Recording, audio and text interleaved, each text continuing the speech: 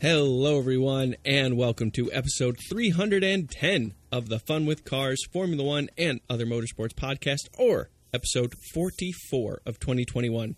I'm Robin Warner, and today I'm joined by the man who thinks whomever has the longest hair at the end of the championship deserves an extra 8 points. Christopher Roche. Hey, Chris. Hey, Robin. You might want to rethink your strategy there because I'm pretty sure Antonio Giovinazzi has the longest hair. So maybe it's got to be longest hair in the top 10, something along those lines. Yeah, I've really got nothing. It is Wednesday morning, November 24th, and Chris and I are going to talk about the Qatar Grand Prix. And I have an interview with Ricky Taylor, who drives the Acura DPI car for Wayne Taylor Racing in IMSA and just finished a crazy championship at Petit Le Mans. But anyway, Chris, is there any Formula One news to start off with? Yes, Mercedes attempts to destabilize Red Bull and Max Verstappen before the Grand Prix by asking for the lap 48 overtaking incident to be reviewed by the stewards. Was rejected. So that is now fair game. All the F1 drivers have duly noted that they can run people off the road. Yep, totally fine. As long as you're going too fast to make the corner, everyone else is at your discretion in terms of driving line and everything. Yeah, it will be interesting to see if we can get through the remainder of the season without Red Bull and Mercedes, or more appropriately Toto Wolff and Christian Horner from having a fit fight, because it does look like they're on the verge of it. Well, yeah. It is getting to that level, and it is interesting how much more it started elevated, but then maintained more or less a pretty high level intensity, but not escalating levels of intensity between Max and Lewis.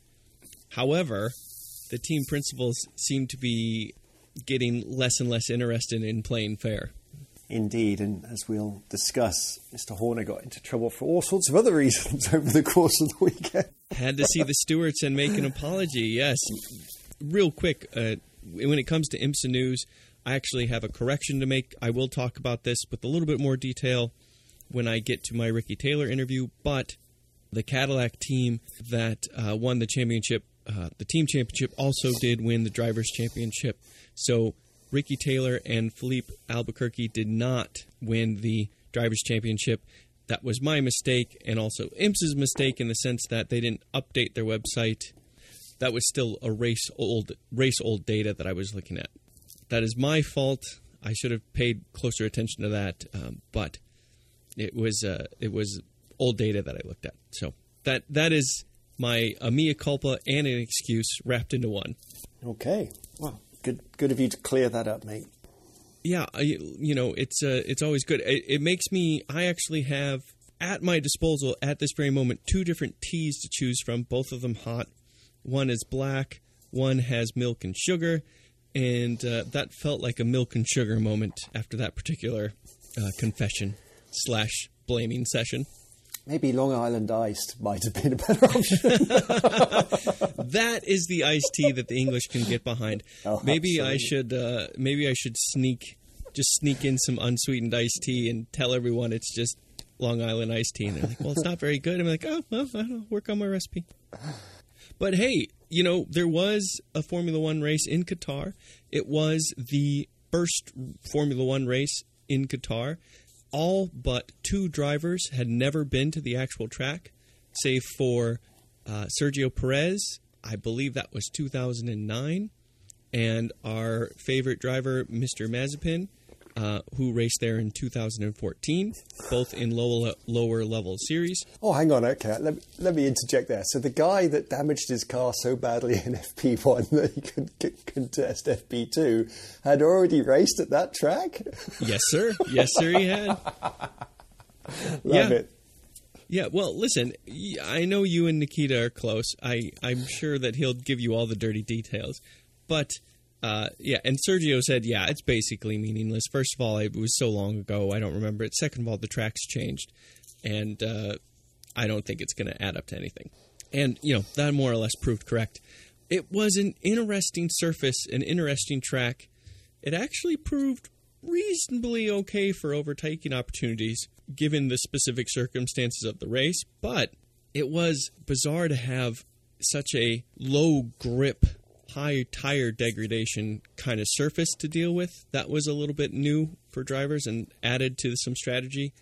And it proved to be a relatively interesting weekend, though not a traditional, like, bonkers track that we would really seek out. Yeah, I don't really find it that memorable. I mean, it was okay. It did the job. The drivers seemed to really like racing around it and driving around it at speed. It was hard for me to tell one corner from another, other than that one went left and another one went right, Yeah, and yeah. The curbs were quite aggressive if you went beyond the first set of curbs. Other than that... That's just it. The curbs were actually really lenient, but then the secondary curbs were quite aggressive, and many drivers learned that the hard way. Yeah, I mean, the overtaking was all really confined to one corner, wasn't it? Turn one, pretty much. Yeah, I mean, do we really need to go there again? I don't know. Maybe if all the other tracks aren't available, we'll keep it in mind. But I have to say, it wasn't one of my favourites. Well, there's a track or two in Europe that I wouldn't mind. There is this interesting phenomenon that's going on with Formula One where they have successfully made it truly a world championship, but in doing so, the heart of Formula One, the foundation of Formula One, the beginnings of Formula One was, of course, in Europe. And there are definitely some places in Europe that we could spend more time in as opposed to going to the Middle East as often as we do. At the same time, the Middle East offers pretty darn consistent weather. It offers plenty of warmth, and it offers plenty of hospitable folks with money that want to pay for and watch a Formula One race. So I'm sympathetic to the plight of Formula One management. However, in terms of being a true world championship, we're pretty heavy-handed in the Middle East right now.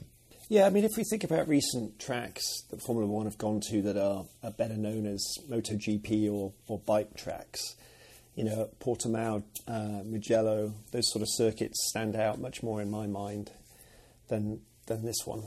But yeah, it wasn't a disaster. It was acceptable. I'm more interested and excited about Saudi Arabia, honestly. It sounds like a more unique type of circuit and hopefully a bit more interesting. I feel that a circuit, any circuit, has to have one, at least, signature corner. It has to have something that really defines it, and obviously they didn't have much topology to work with, right? It was pretty flat.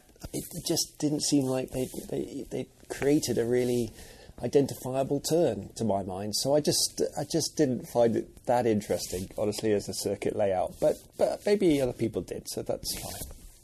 It did provide us a race, and it did provide us a lot of, well, I shouldn't say a lot, but definitely a few interesting talking points. It was fascinating to see, we can really put laser focus on this now, the relative performance between Red Bull and Mercedes. And I found it very fascinating. Hamilton himself, while being interviewed, I think this was the pre-race, like the Thursday interviews, Hamilton was saying it's a lot less about the engine than people think that brought us extra performance these last few Grand Prix. Now, how much truth is in there is a little bit suspect. He might just been asked to downplay the engine. Who knows? But I found it fascinating to see that here we are at a pretty darn fast track. Mercedes still seems to have the edge in terms of car performance, but a lot less pronounced than it was in Brazil when we looked at Friday and Saturday performance. Yeah, so one thing that Toto Wolff mentioned after the Grand Prix weekend was that they hadn't fitted the new ICE that was installed in Hamilton's car in Brazil for this race. They used a different engine from the pool, and they're going to reintroduce the Brazil spec engine in Saudi Arabia. Now, whether or not that's 100% correct, or if he's a little bit of gamesmanship there, I don't think we 100% know for sure. But certainly the Mercedes was working really well around the circuit. I mean, oddly enough, Bottas looked like the quickest guy all the way through Friday, and his pace vaporized when it mattered Saturday qualifying during the race. Yeah. But Hamilton picked up the baton, and I mean, he was in a class of his own in qualifying. I mean, his pole lap was almost 0.6 of a second faster than Verstappen, who I think had his quickest time deleted because of the double yellow infringement. But, you know, he was just able to pit Bottas to get that all-important second place, although obviously both Verstappen and Bottas were penalised in their starting positions because they both passed waved yellow flags on their second quickest runs in Q3. And that was because of Pierre Gasly, I believe?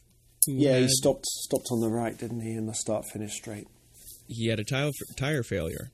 He stopped off track, and it was a really fascinating play that happened there because it was a waved single yellow for Bottas and then a waved double yellow for Verstappen.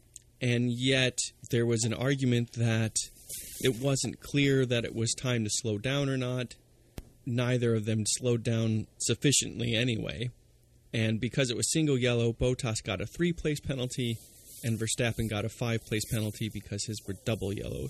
What did you make of that whole interplay? Anyone who's done any racing of any description, from the most minor club-level racing all the way up to international and Formula One level, knows that you're supposed to slow down when you see a yellow flag. That's kind of like rule number one that they teach you on day one of racing school.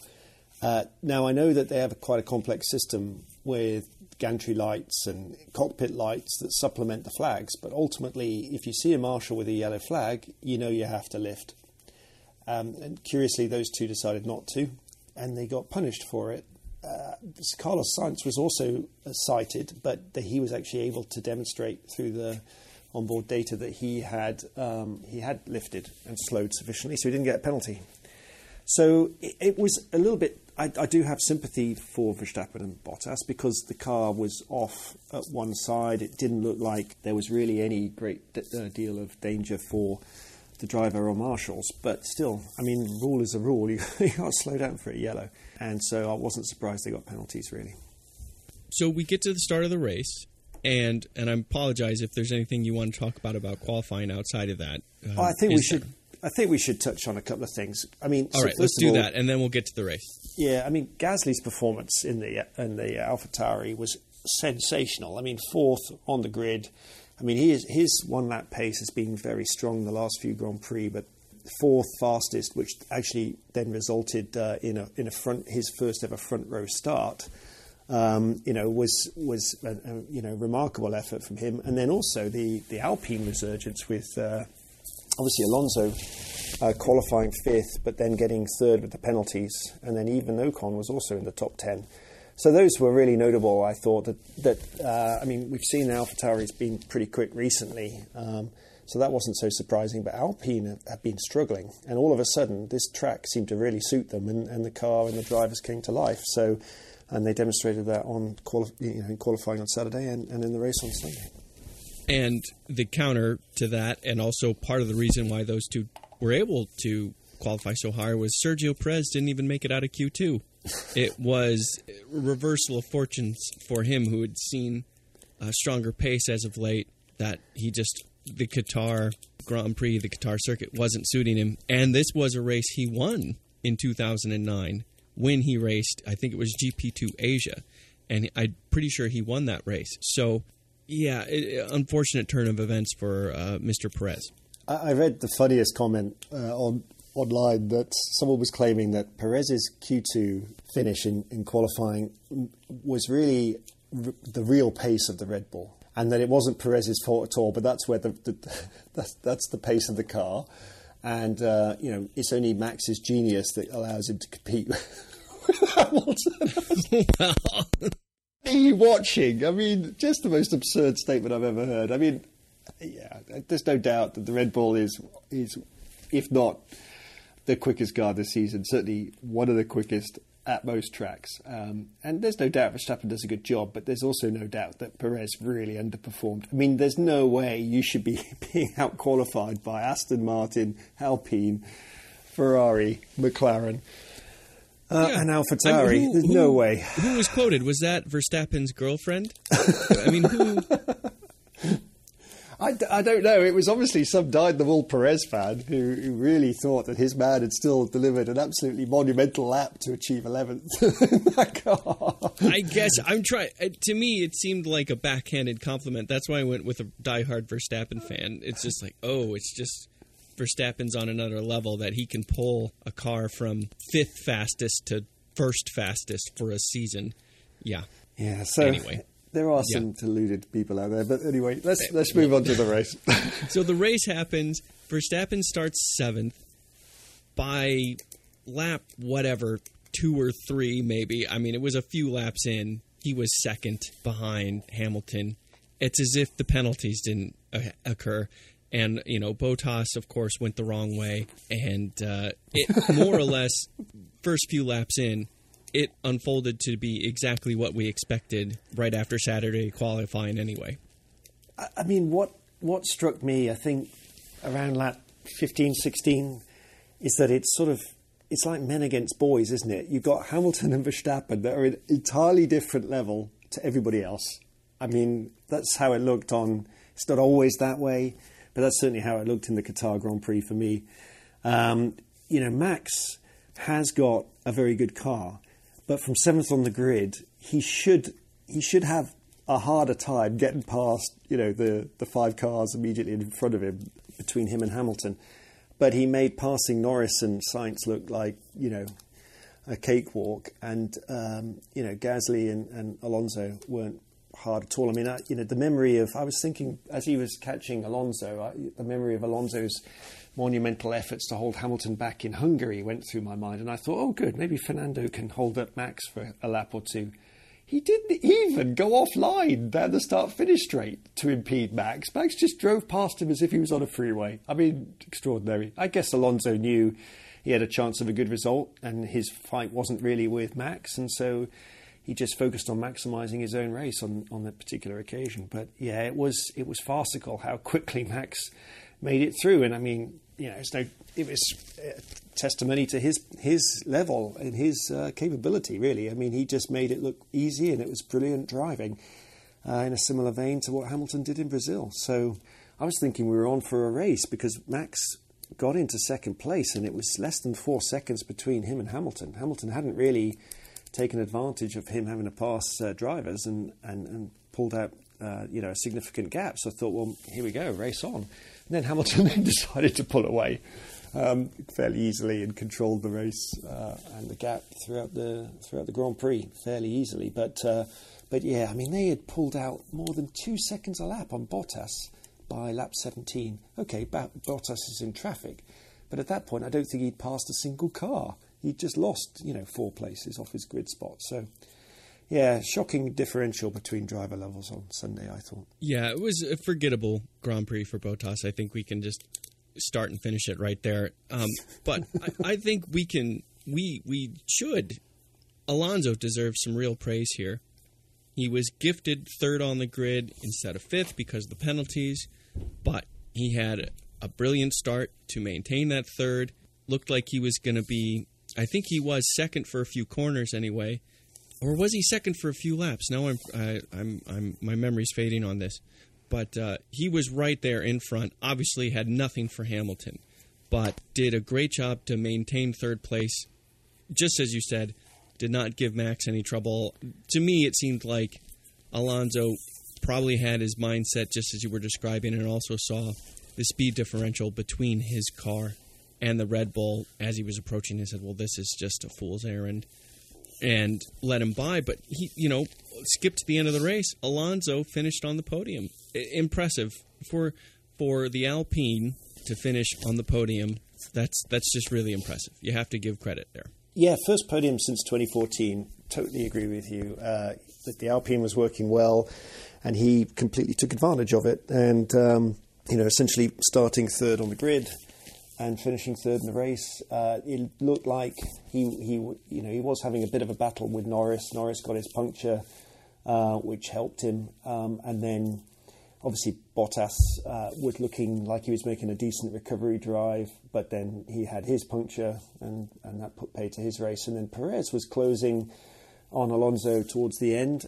And I think Alonso was helped out a little bit by the virtual safety car. But you could argue that he may still have maintained third, even if those drivers hadn't had their issues. So, yeah, very, very good effort, and I think thoroughly deserved. I mean, he's shown touches of his old brilliance this season, even in a midfield car. Obviously, Ocon got lucky in Hungary with a little bit of help from Alonso, and it was Alonso's turn to get for things to fall his way, and he definitely deserves it.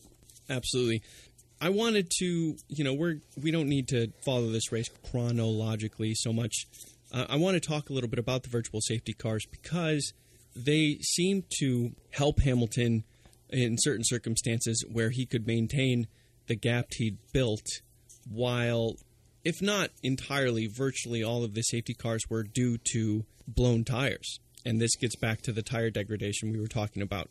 The aggregate of this track and the secondary curbs of this track combined to be quite hard on the actual structure of the Pirelli tires.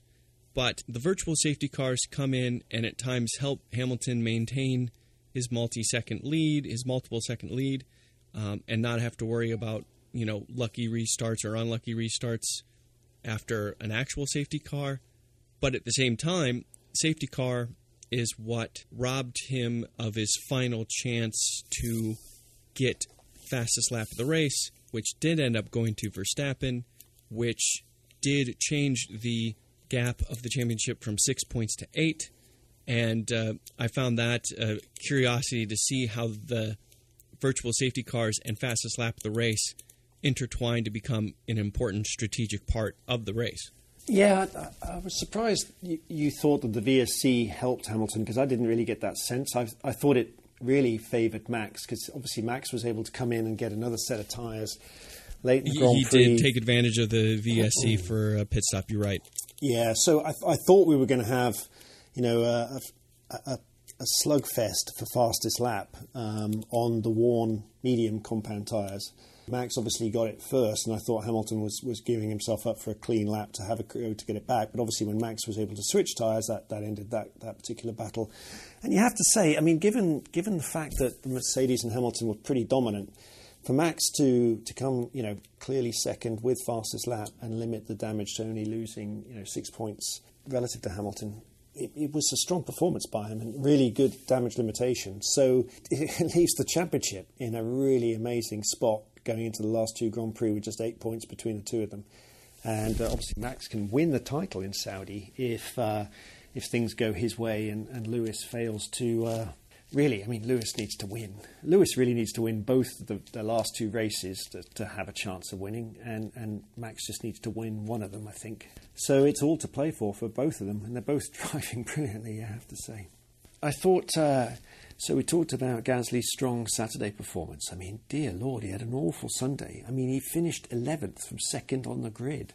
I don't think he had a puncture, but their tyre strategy certainly was out of sync with the rest of the field, and his race pace just was pretty lamentable, and he really struggled.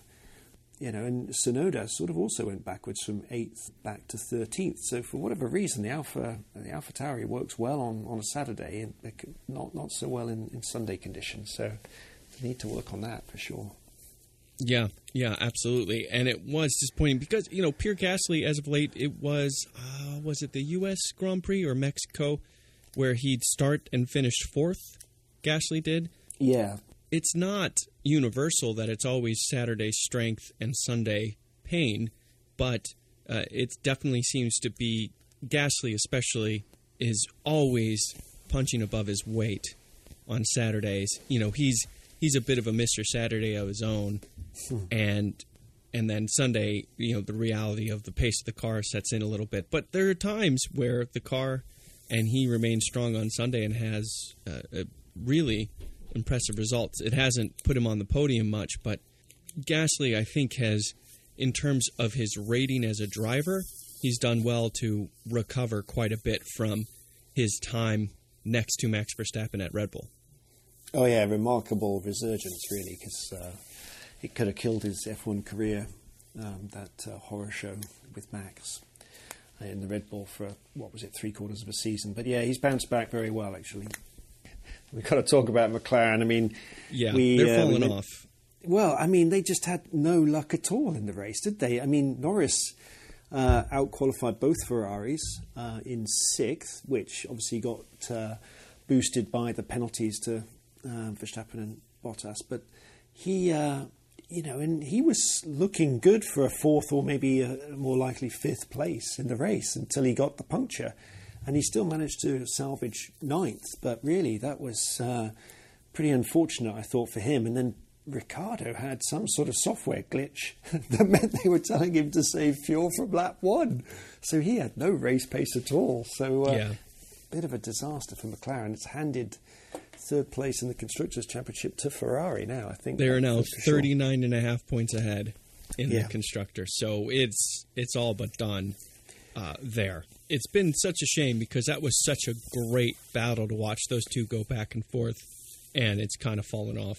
Yeah, so the question is, can Norris cling on to his fifth place in the Drivers' Championship ahead of Leclerc, who's only 1 point behind him, and Sainz, who's only 7.5 points behind him? So can Norris at least salvage that from McLaren is the question. And to that end, speaking of, so you're absolutely right, but to the end of Constructors' Championships, it was also a fantastic day for Alpine, forgettable for AlphaTauri. Those two were tied going into this, and now Alpine has a 25-point lead after this race. So 137 for Alpine, 112 for AlphaTauri, fifth and sixth in the Constructors. Yeah, that's, as far as the Constructors, it's really tight at the top, with just 5 points between Mercedes and Red Bull, and everything else seems to be done, doesn't it? Second through 10th looks like it's all set. So really, we just have to watch for the two big boys to see who wins that battle.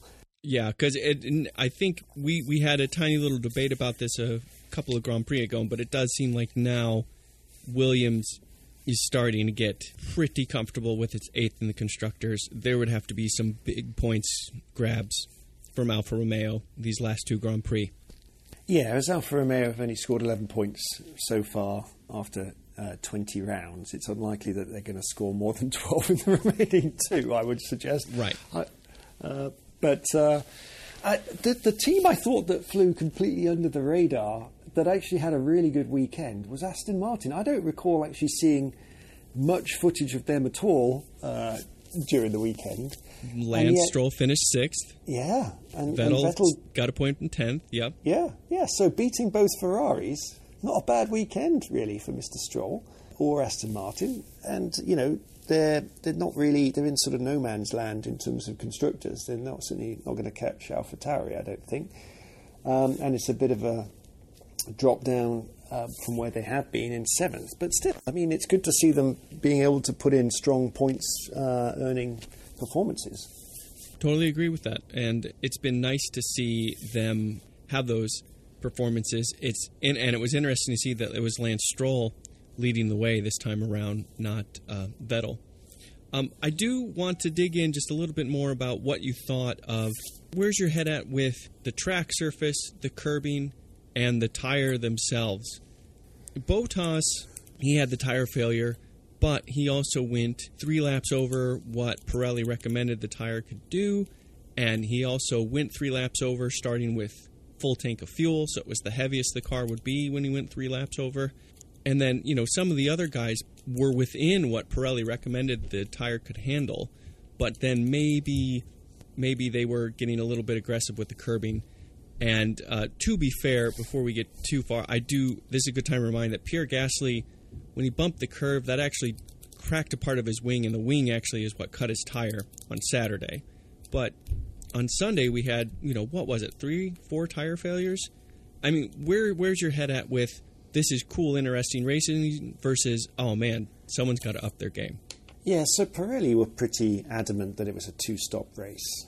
And so they felt that the front left was so heavily loaded and with the aggressive curbing that was being used by the drivers, that combination would result in definitely some marginal conditions. And clearly a one-stopper was possible if you did it the sensible way, which is, stop fairly early when you're on a heavy fuel tank, and obviously the load is greatest on the tyre, and then get off and run the balance of the race when the car's a little lighter.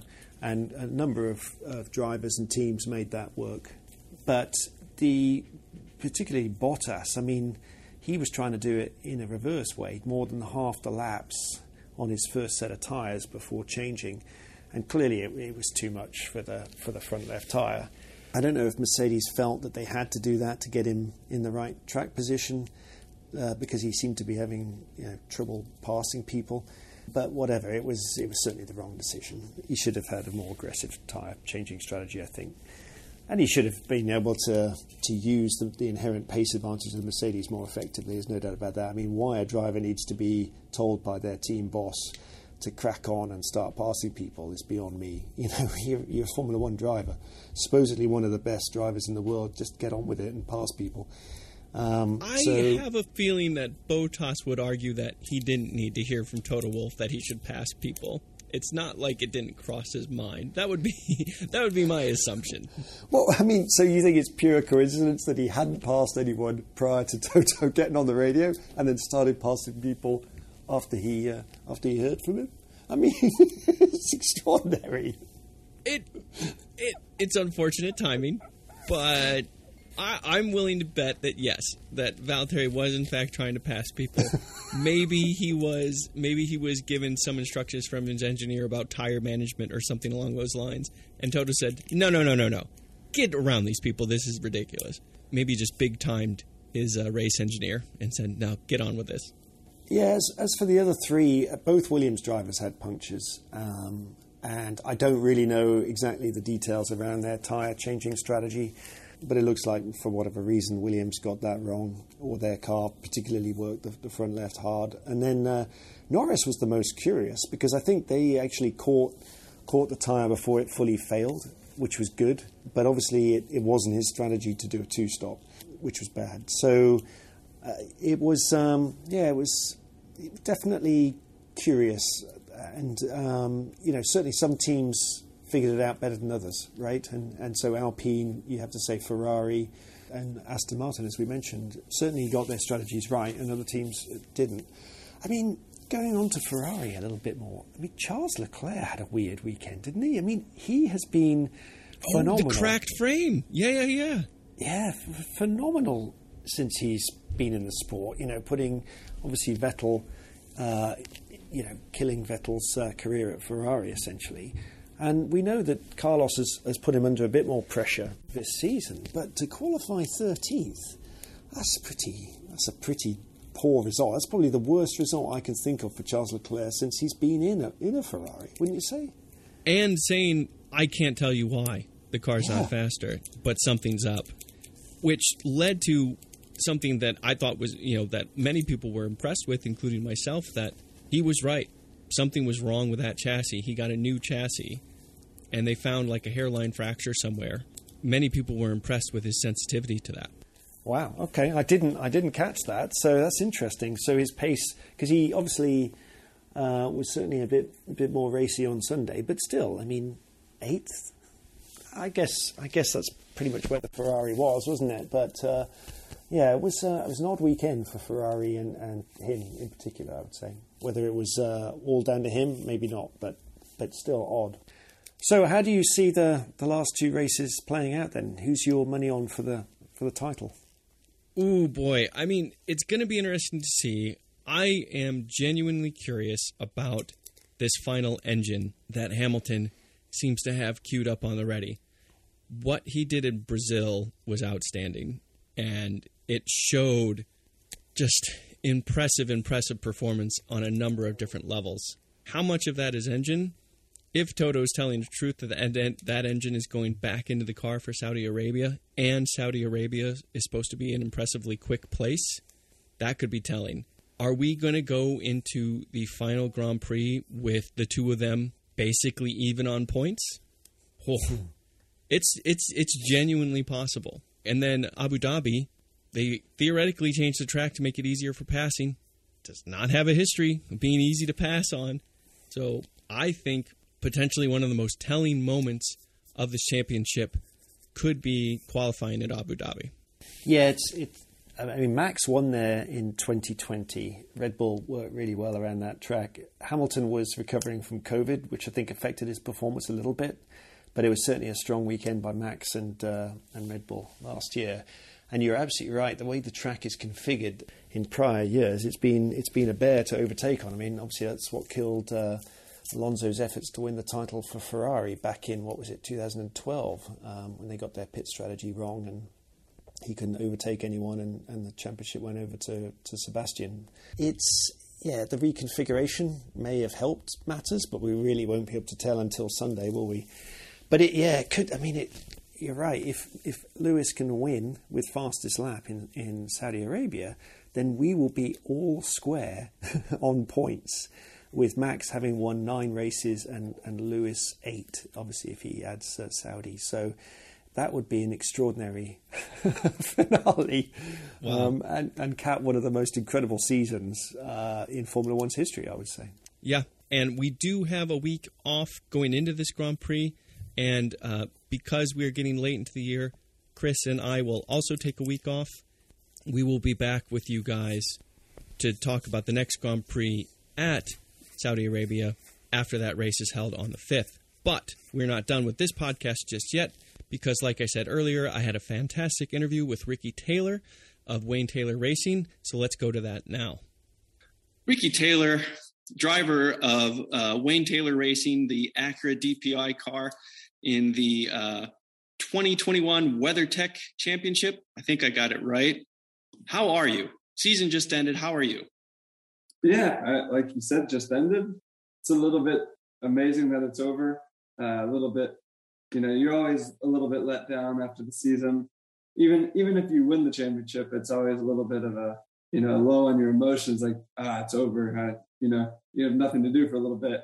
And you kind of live off of that pressure and tension. And then when you finish the season, it's a little empty feeling. And I think especially this year, the way it ended. But yeah, really proud of the year for sure. Well, I mean, you were in the championship lead until, 30 seconds before the checkered flag? Yeah. At Petit Le Mans, Road Atlanta. I mean, you guys were fighting for the championship, fighting for, I believe it was second position. I hope that's correct. Yes. And then, but in all of that, effectively fighting for the drivers and team championship in real time, right then and there. Talk about living off of pressure and tension. I can't imagine it getting much higher. Yeah, I still can't believe it came down to that. I think, the way the season went, obviously us starting the year with a lot of success at Daytona, and the first half of the year was like, this is going to be smooth sailing. and then, a reporter said at one point in the year, right before Laguna, the Jaws music has started and the 31 is kind of coming on strong. And I was like, we don't hear it yet. And we were like, still, okay, we just need to have a decent second half of the year. And Road America came and it didn't go well. We had a flat tire. And then Long Beach, we got absolutely just blown away there on pace. And then next thing you know. And that's the Acura race on top of everything else. Exactly. That didn't help either. Yeah. And then we come to Petit and it's like, okay, all we have to do, if we just can out-qualify them, which qualifying has been our biggest strength in the history of this car. Like, that's the one thing it does better than anything is put down a fast lap time. Whether we are fast in the race or not, at least we're always qualifying well. So qualify ahead of them, that shouldn't be a problem. And then we only have to finish one position behind them in the race and we'll be champions. And then the race weekend comes along and we have less than no pace. It is like the biggest struggle we've ever had, or that I've ever seen in this team. And we qualified last and they qualified first. and so like you said, the championship came all the way down to, the last couple of stints. And I'm just thinking to myself, there's no way that the whole season of whatever, like 60 something hours of racing comes down to the last lap. Yeah. And then the rest is history, I guess. Right. And, it was, from a fan perspective, incredible. And you have to really appreciate and respect that there was this championship thing to follow. But from the team perspective, especially after, just as you said, he had a really strong start, won the opening race and the biggest race, you could definitely argue, 24 Hours Daytona. You also won at Mid-Ohio, and a lot of strong showings. And you did win Laguna Seca later in the year as well. I want to make sure everyone knows that part as well. But it's ironic to think about not even it coming down to the last 10-hour race, but the last lap of that race. So it's one of those, as a fictional story, no one would believe it kind of circumstances, right? I mean, so now that you have a little bit of hindsight, can you look back at that and appreciate the fact that you had that experience, that you were in that experience in the first place, even though it didn't come your way? Yeah, I think, first of all, we're always thankful just to be able to have this opportunity and that we're fighting for these situations. And it does seem a little surreal that it came down to that. The way that it went, like you said, if somebody told me this story, I'd say it was fake. It's not going to come down to the last lap, last corner. But the way it was going, we were strong in the race. And sometimes the traffic goes your way, sometimes it doesn't go your way. And when I first got in the car with just under 2 hours to go, I made a mistake and I went off and lost about 8 seconds there. And then the gap eventually grew out to about 20 seconds with only 2 stints to go. And I'm thinking, God, I feel good in the car's working well. But at that point, things weren't falling our way and the traffic was just kind of not going our way. And it seemed like they were getting some breaks. And the gap grew out like crazy. I'm thinking, I can't believe it's going to end like this. I'd like to at least have a chance. And then over the next stint and a half, the traffic started going back my way. And I'm like, it's funny how it can go like that. You get a whole stint that just, and getting all the breaks and the rhythm is good. And then the gap started to close and all of a sudden it's under 10 and I can see the leaders and then the Mazda gets around him. And I'm like, and he didn't change front tires. So I'm thinking, wow, okay, we really have a chance. I need to get up there and put some pressure on. And with about 10 minutes to go, the gap was only, a second and a half, 2 seconds, kind of ebbing and flowing. I could never get to him. The way the traffic was falling, I could never get right up to him to have a proper look. And I was thinking, just how much risk am I going to take getting through GT cars to get to the back of him? And then the white flag comes out and I see ahead that we've got a couple GTs this lap and just praying to myself, come on, I hope he can catch one in a place that's going to cost him some time. And he got 2 right in the perfect places. And so we go on the back straight, right out of turn 7. You got 1 corner, 1 brake zone to go. And as soon as we came out of 7, I put all of my tools, my brake bias, my anti-roll bars, I put everything where I wanted it because I knew I was going. I was gonna make a move. And I wanted everything the way that give me the best chance of making the corner as I could. And all the thoughts had gone through my head already before I got in the car of the hard work the team has done and all that goes into the whole season. The guys only got the car this time last year basically, and to be fighting for the championship in the first year. And there's just so many emotional reasons to want to win this for the guys and all the work that they've done to put us in the position. And Philippe had an amazing stint and Alex did a great job too. So I made up my mind that I was going before we even got to the brake zone. And then he braked and I waited a half a second later and then I braked and yeah. It's so funny to me. I've always been, because I've lived it myself, racing in lower level series than this, of course, but you always have this perceived understanding of this is where the brake zone is for this corner. But then there's always just another level of the brake zone is a couple moments after the guy next to me brakes, and that's the brake zone, and it doesn't matter. Any other part doesn't matter. It's just so funny. But let me just take a moment to say thank you so much for putting on such an amazing show and such an amazing end to such an amazing season.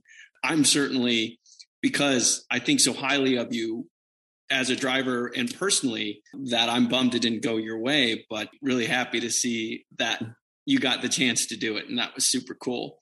You mentioned it. Your team just got the car last year.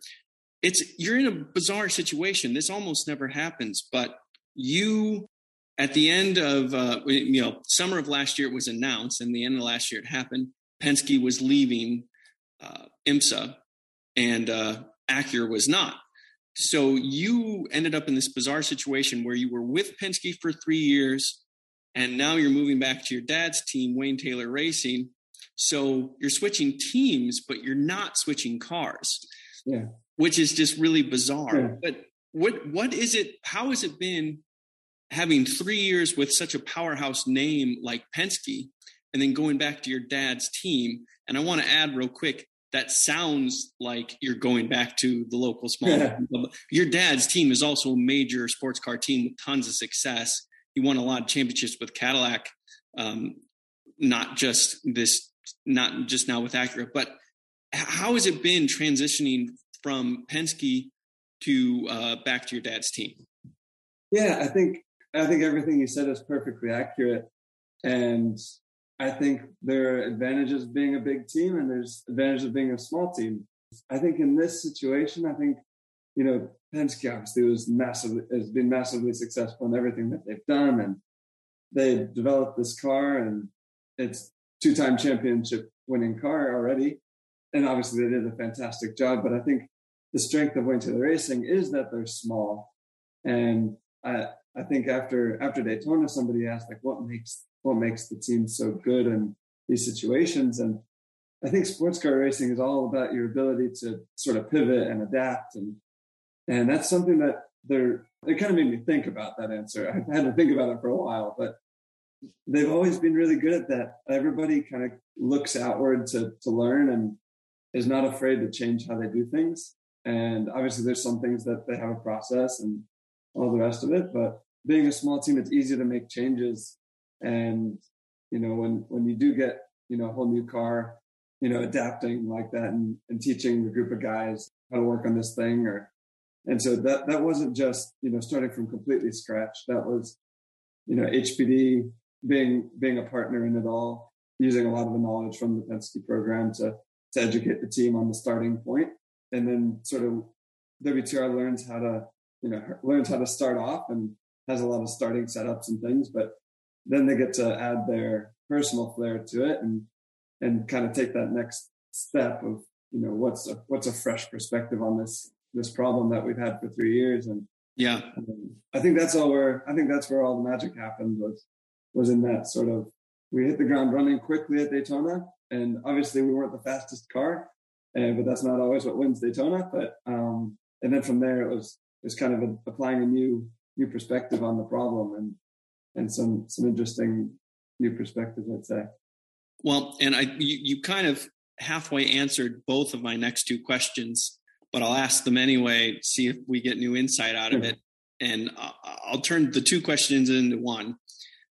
Is there anything that you learned from Penske that you took to Wayne Taylor Racing and said, hey, this is a really good way to do this thing? And at the exact same time, was there anything that you really missed about the way Wayne Taylor Racing performed, something that you were so happy to return to? Yeah, I think, the first question, I guess, Penske has a lot of people and a lot of yes, they do. They're experts in what they do. Like, you want a software guy, there's a guy that's writing code 24 hours a day. You want to build a part, send it over to the fab manufacturing, 3D printer, whatever you need. Yep. It'll be printed the next day, and you can go try it.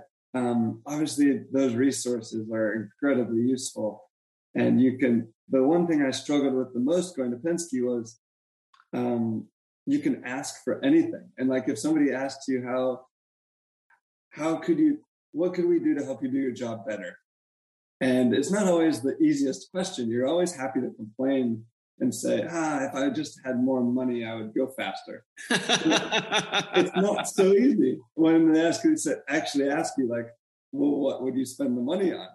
And so, like, that experience of what do I need to be a better driver? And what do I need from the car to go faster? And what's going to make the car easier to more ergonomical inside to make changes faster, and whatever it is, it made me change the way I thought about things, and kind of opened my mind a bit. So if we did want to redesign how the roll bars were adjusted, or redesign the layout on the steering wheel, or feedback on data, or whatever it was, they did a simulator. The software guy built a little simulator software to learn all the buttons on the wheel.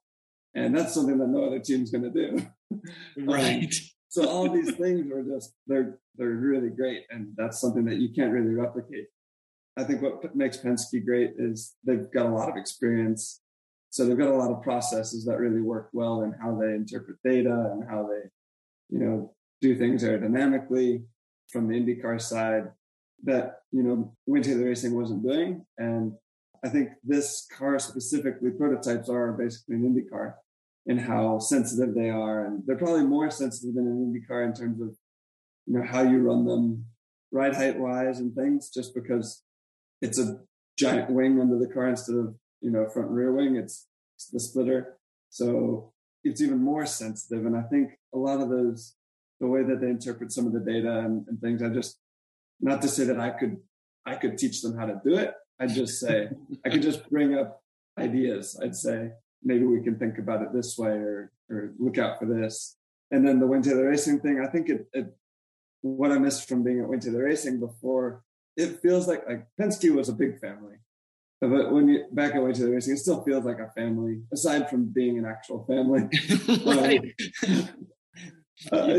It's small enough to where, all the guys, and it's more intimate. Is that a fair? Yeah. Okay. Very much, much more intimate.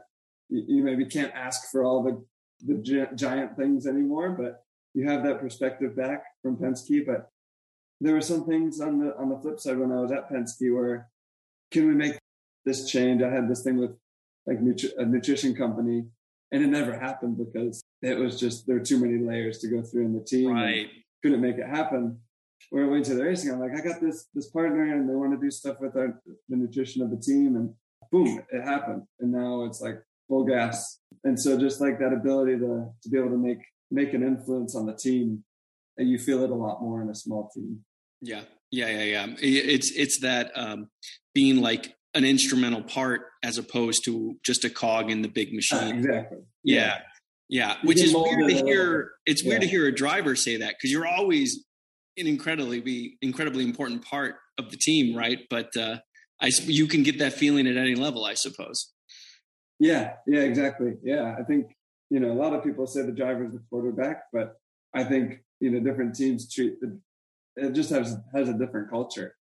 And, some teams are very, engineer focused, and some are, very, whole team focused. And I think Penske was very, very much like about the collective, and, it's not about one car, it's about both cars, and everything was kind of layered around that. But, the drivers had their say and their input, and it might not have been as easy to make a difference. Got it. Yeah. Totally understand. So what hasn't changed, just you're continuing with this car, which means you're also continuing the relationship with Acura. So what is that process? What has that been like? Because, you had a relationship with Cadillac before this. Now that it's been 4 years with Acura, though, I imagine that you've developed a deeper understanding of that brand than you started with. Yeah, I think, growing up as a racing fan, first of all, Honda and Acura have been in racing forever. Like growing up, whether it was the, racing against Penske with the Spiders and Acura with the Air X01 and then running the car with the big front wheels. And they've been in it for a long time. And obviously Honda back to the F1 days and everything, the first round. I don't know if I realized their history before coming to join the team and join the family, but I couldn't be happier, first of all. And then kind of joining the HPD side of it, which is the American performance side. Yeah. Honda Performance Development is the acronym. Yeah. Yep. Joining that side over the 4 years, it definitely hasn't been just a flat line of, this is how things are. It has taken, such huge jumps especially in the last 2 years. Dr. David Salters, who's now, I think he's CEO or president, or I don't know what the title is, but he's now sort of running the ship over there. And he has made such amazing developments. We've done a tour almost every year, barring the COVID times, but we just recently did one. And it's like going to a whole new place. The dyno and the manufacturing side, and like they do everything there. They've got a whole new aero group, and it really motivates you when you go and you see that firsthand what they're doing. And I think what makes Honda very unique is not a lot of manufacturers have a direct manufacturer partner for their performance. I know GM doesn't have that racing connection directly. They've got partners like ECR and Hendrick, and they've got all the Brad people. Miller and But Honda and HPD, it's so much more connected that racing, you feel like racing's part of the DNA of the company. And that was just one comparison that I've known from my experience, obviously. But sure. Like the feeling that racing is important to them means a lot to somebody who like racing is the most important thing to me. So seeing that connection and how much they have like directly invested in motorsports is super exciting. And like I said, going there and getting to visit and see it, like shake everybody's hand, face to face, how much passion they all have for it is motivating for sure. And so, really exciting to be in that family. And I think WTR in the same breath is super excited as well. I know the engineering side loves working with the whole team over there. Yeah, that's great. Moving on to the other drivers you spent time with, last few years, your teammate was Helio Castroneves. He came along for a couple of the races this year, and you've been working full time with Filipe Albuquerque. And boy, oh boy, his name, once you get to in the rhythm of spelling it, but like it seems like it's actually easier to pronounce than the spelling would suggest. I don't mean that in any offense. It's just but how's it been having the new teammate with Filipe, and how was it to work with Helio on a part-time basis and also Rossi at Daytona? Yeah, I think Helio over the past 3 years was amazing. He was like, I don't think you could find a better guy to spend that much time with, and then Alex as a part-time guy, the whole time we ever knew him, he was always a third driver, and you honestly can't find a better third driver. He's got a memory that's just kind of freakish. Like he can remember more about the buttons and TC settings and things than I do, and I do 10 races a year. And so you just know every time he gets in the car, you don't have to fill him in on, remind him of anything. He just goes out, does the job. He's very quick, like that's a given. But some drivers, they need laps to kind of get up to speed and get comfortable. And he just gets in and goes. And another thing that he does really well is, as a third driver, sometimes you want to be selfish and I need laps. I want to feel comfortable. I don't want to let the team down. And so you have a lot of personal concerns, and that takes away sometimes from your ability to contribute to the program. I think a lot of third drivers will get in and just, think of the on-track stuff. And I want to be fast and do good on the race. But he contributes every test day, his feedback and everything is like, if you're not driving the car a lot, not knowing, how we develop it and stuff from a day-to-day basis, he contributes so much to the program, which is, it's hard to find somebody that does all those things so well. I'm glad I don't race against him in an IndyCar, because I hate to know what he does, what he can do full time, And then Filipe, honestly, finding a teammate is hard in sports car racing, because I think similar to how I said with the third drivers, people tend to be, selfish as well. Like that's, I think the default racing driver setting is, I want to be fast. I want to be faster than my teammate, and I want to win all the races. And there's nothing wrong with the last part of that, but you have to work together. And there was no doubt that he was fast. Number one, after winning Le Mans and the World Endurance Championship, and he's won Daytona, and he's won all the big races. He's raced in America plenty, knows all the tracks, and so the decision was pretty easy. Like, if we can get him, let's put I'd love him to be my teammate, and the team loved him as well. And then once getting it, but it's not until you can work with them that you kind of figure out what they're like to work with. And he's been great, like super open on the weekends. If one of us is feeling more comfortable than the other, it's a completely open book. I'm not feeling great, then he'll, help me out and look at data with me, video, blah, blah, blah. And vice versa. He's not afraid to say if one of us is more comfortable than the other, hey, you go qualify. That's going to give us a better shot. And that makes us better. Like, I think if one person is open to like opening the door, then it's going to go both ways. And I think that's made us super strong. And aside from that, he works really well with the team. Everybody loves him. He's super, super nice and easy to get along with. And yeah, at the end of the day, he's extremely fast. And it sounds like, if I could summarize what you're saying, it sounds like he is the type of driver where you can quickly build trust, and you trust him completely, and that makes it easier to be completely honest and not have concerns tied to that. Is that fair? Yeah. I think it's funny. Obviously, everybody asks about Daytona in 2017 when we crashed into each other, and so we'd probably never spoken before that. I think we knew who each other were. We probably followed each other's careers and blah, blah, blah. But we probably never knew each other personally before that. And the next day I called him, and it's funny that in such a bad experience that we had together, I think that's where our trust probably started. Like you said, trust is probably a good word to use. And we gained a lot of respect for one another, how we expect to be raced and blah, blah, blah. And yeah, so now that we're on the same team together, like you said, the trust is a good core, foundation for it. And I think this weekend was probably a good example of, you want your teammate to give everything.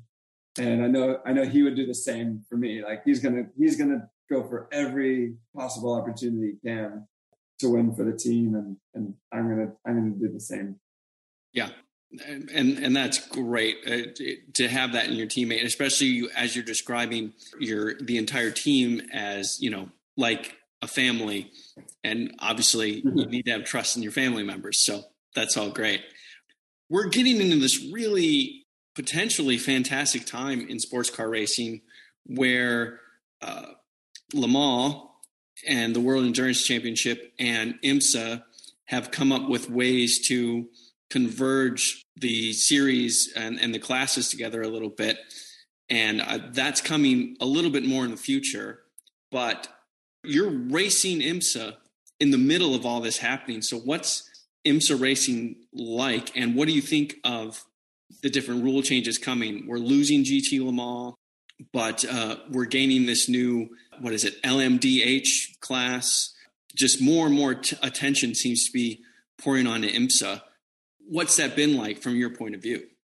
Yeah, I think obviously it's a shame that GTLM was going away. That's such a great class. But I mean, there's never been a more exciting time in my lifetime for prototype racing. The LMDH category is, I don't want to say like a DPI 2.0. It's gained so much more traction than that. It doesn't do it justice. It's all of the manufacturers, almost every one of the manufacturers from around the world is at least looking at LMDH/hypercar. For me, I feel really lucky to be in this point in my career, aligned with a manufacturer that's going to be participating in it. But like you said, I'm racing in IMSA, and I think IMSA has the best races in the world, except for Le Mans. So if I had to pick, Spa's pretty good, Ricky. Spa's pretty good. Yeah, true. But if I had to pick what I wanted to do, and if I had to do a year of racing, I'd pick, let me do Le Mans and let me do the IMSA season. Like outside of that, it would just be a bonus. And the fact that we can do all of it with one car is pretty awesome. And so I don't know if we're going to Le Mans yet, but just the fact that it's eligible, and I think that first year at Le Mans is going to be epic. I think that's the year to go win it. After that, who knows? There's going to be a lot more variables. Yeah. But also, my favorite day of the year is normally the Roar at the beginning of each year, because you get to see everybody's new paint schemes and driver lineups, and everything's fresh and new, and it's a new year. But when the Roar comes in 2023, and it's going to be 15 proper factory prototypes of this new era, it's just going to give me goosebumps thinking about it. But I think it's going to be absolutely amazing. Just the level of competition. I don't think sports car racing has ever seen that many numbers of that quality. Yeah. No, I based on my own memory, I would certainly agree with that. I mean, it's kind of just amazing that in a lot of ways, it's very tempting to say finally something has happened, because it seems so ridiculous that it wasn't for so long. But does all of that momentum for 23 put a weird damper on 22 though? Because you have another season with these DPIs, you have another season with more of that buildup, but without it coming. So does that do anything to change your outlook on 2022? Yeah, it probably doesn't sound good if you were to write it, but I wish we could just fast forward through 22. Unless you win the championship, of course, right? Which is still possible. Yeah, for sure. Yeah. No, we still have this season to go, and I mean, we have a lot of testing coming up this year. So I'm sure the team wishes it was probably only coming in 24, because it's going to be a lot of work. And we're supposed to take delivery of the first car in March, and so everything's happening. Like, everything's going along really quickly. We got to sit in a mock-up tub, talk about layout in the cockpit, and it's really exciting also as a driver to be involved on the ground level of a new car. Sure. That's where it's kind of unique getting to work with HPD and seeing the partnership between WTR, HPD, and then Orica on the constructor side. Sure. And so seeing how all of that kind of comes together and how everybody works together, it's been really unique getting to have some input and to see how a new car is designed and built, and then we're going to watch it go through its testing phases and develop through all of this year, which is probably going to go super quickly. And I think everybody's going to be worn out by this time next year, because I think we have in excess of 50 days of testing, of actual on-track testing. Wow. So it's going to be busy. Yeah. Wow. That's incredible to think about that on top of the races. And it's so exciting. It at least I would think that you're going to be testing something that we're in this incredible phase in motorsport where we're transitioning to more and more electrification of power units, power plants, engines, whatever you want to call them. More and more, we're going to be propelled by electricity. So to be at this part of it, which is the most exciting level and some of the fastest development of it, I think even on that, like, the nerdy part of it is also pretty darn cool. So I think, again, going back to like when you get to live your life, I think we're in a cool time. Like, obviously we're going to be a part of this, but I think in 20 years, I don't know if full electric is going to be that interesting, because it'll be also refined then. But this phase, like you said, is super cool. And just the fact that there's a lot of, just in the last 4 or 5 years, love or hate whatever Formula E is doing, the battery technology and all that technology that's come out of that has trickled down to where we are. And it's amazing to look at how far that stuff has come. And I can imagine it's just going to continue to develop. But getting to like see how things are coming together with this car, I don't know the first thing about electric motors, hybrids. I know the very basics, but I'm going to need a lot of classes on how this stuff works and how the regen is going to be strategized. And already we know we have to take classes on safety of what to touch, what not to touch, and it's all so interesting, and it's so like intriguing how people are going to use it. I think it's going to create some separation in people that have more expertise in that field. And we're lucky. Dr. Salters from HPD comes from Ferrari and Mercedes, so he has a lot of F1 experience, and he's brought a lot of that to HPD. Obviously, Honda is very involved currently with hybrid technology in F1. I think we have a lot of good things on our side, a lot of really extremely smart people, and I'm just waiting for, some sort of education on how I can contribute, because there's so much that I don't know. Well, you can't call it the throttle pedal anymore. It's the accelerator now, or maybe the electric pedal. Yeah, true. But, I can't wait to see you contribute, because obviously you contribute very quickly, and sometimes you just got to send it. And I love that you go for it. One final question for you. As you may or may not remember, I'm the oldest of 3 children. You're the oldest among you and Jordan. So obviously you're much, much better than Jordan is. How do you make sure he knows that without gloating about it? Well, yeah, I guess I just have to do my best to convince him to stay in GT racing, keep him away from prototypes. Yeah. Yes. Well, and he raced that GTLM car for Corvette, and he did manage to win that championship. So it's nice for him it's nice to give him a little something every once in a while. Exactly. It's like giving your younger brother a participation trophy. If only he knew that. Well, Ricky Taylor, thank you so much for being so generous with your time. Great to chat with you. Great to learn the inside track of just how this crazy 2021 season went, and indeed what the future of IMSA looks like from your perspective. Thank you so very much. Yeah. Thanks, Robin. Yeah. Thanks for the talk. Yeah. I mean, honestly, Chris, Ricky is just a gentleman, very honest and open with his answers, and just gives really interesting insight, not only to the season he had this year, but to what's coming in 2023 with the LMDH and LMH cars competing together at the 24 Hours of Le Mans. That 2023 is going to be crazy exciting. Absolutely, yeah. It was a great interview, Robin. Yeah, and I just loved how I saw you leaning forward on your chair listening to the entire thing.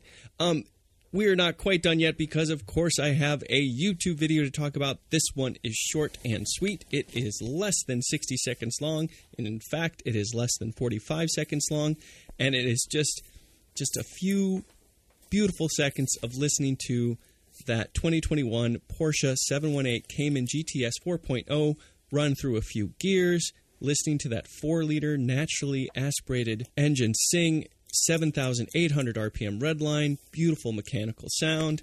It's worth taking a moment to have a listen. Rumours are that Porsche is planning an electric 911. So maybe we all need to save that video clip for posterity. Chris, more than that, it's been announced basically that Porsche is going to build an EV 718. The Cayman and the Boxster will be electric vehicles around 2025. So we're way far down that mine shaft now. There's no turning back. I guess we need to get our kicks from that instant torque, and maybe we'll just have to play soundtracks of V10s while we drive our electric cars around. I'm going to have an engine that is going to be a rock you like a hurricane. I don't know whether that's a V configuration or if that's an inline configuration, but it's just anytime I floor it's going to say, "Here I am." It's going to be great. It's going to be great. But for now, I want to thank you for listening. Please take a moment to review us on iTunes or on whatever platform you get our podcasts. Please leave comments on the episode of your choice by going to funwithcars.com. As always, I can be reached at feedback@funwithcars.com. Tweet us at fun_with_cars. And check out our Facebook page at facebook.com/FWCars. Chris, can't wait to see the final version of that longest hair worth 8 points rule script. It's going to be great. It's got to be facial hair, I think. Oh, lovely. I'm Robin Warner. Goodbye.